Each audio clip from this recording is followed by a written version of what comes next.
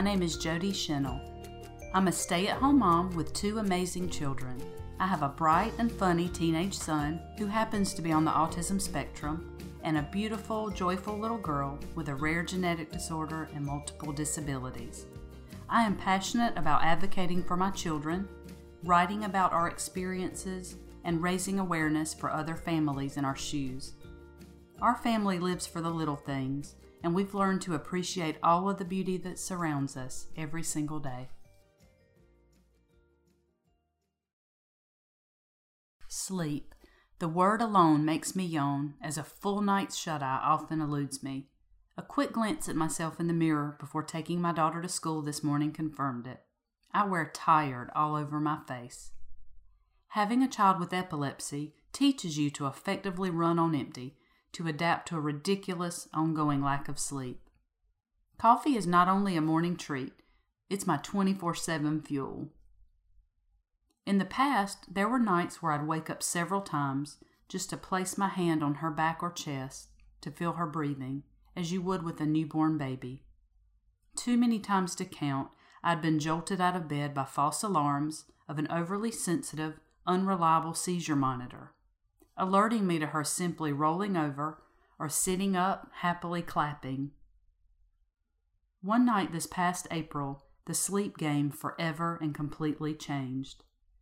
Lying beside my daughter, I awoke to her having a nocturnal seizure.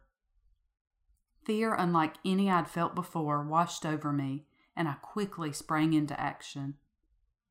After another seizure and an ambulance ride, we spent the next several days in the hospital. She had a virus and an unrelenting fever. With fever comes more seizures. While lying in her hospital bed with her on the third night of our stay, she had another nocturnal seizure at 4:30 a.m.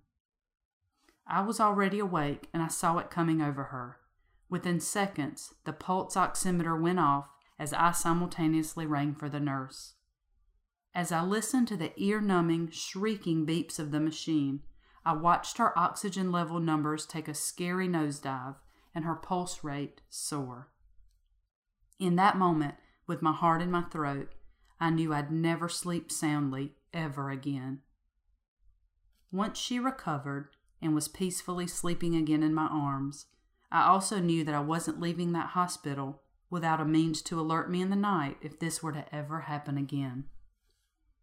All I could think of was, what if I wouldn't have woken up when I did that night at home?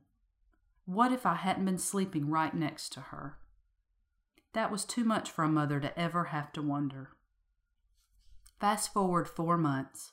I'm still one seriously tired mama. That comes with the territory of special needs parenting.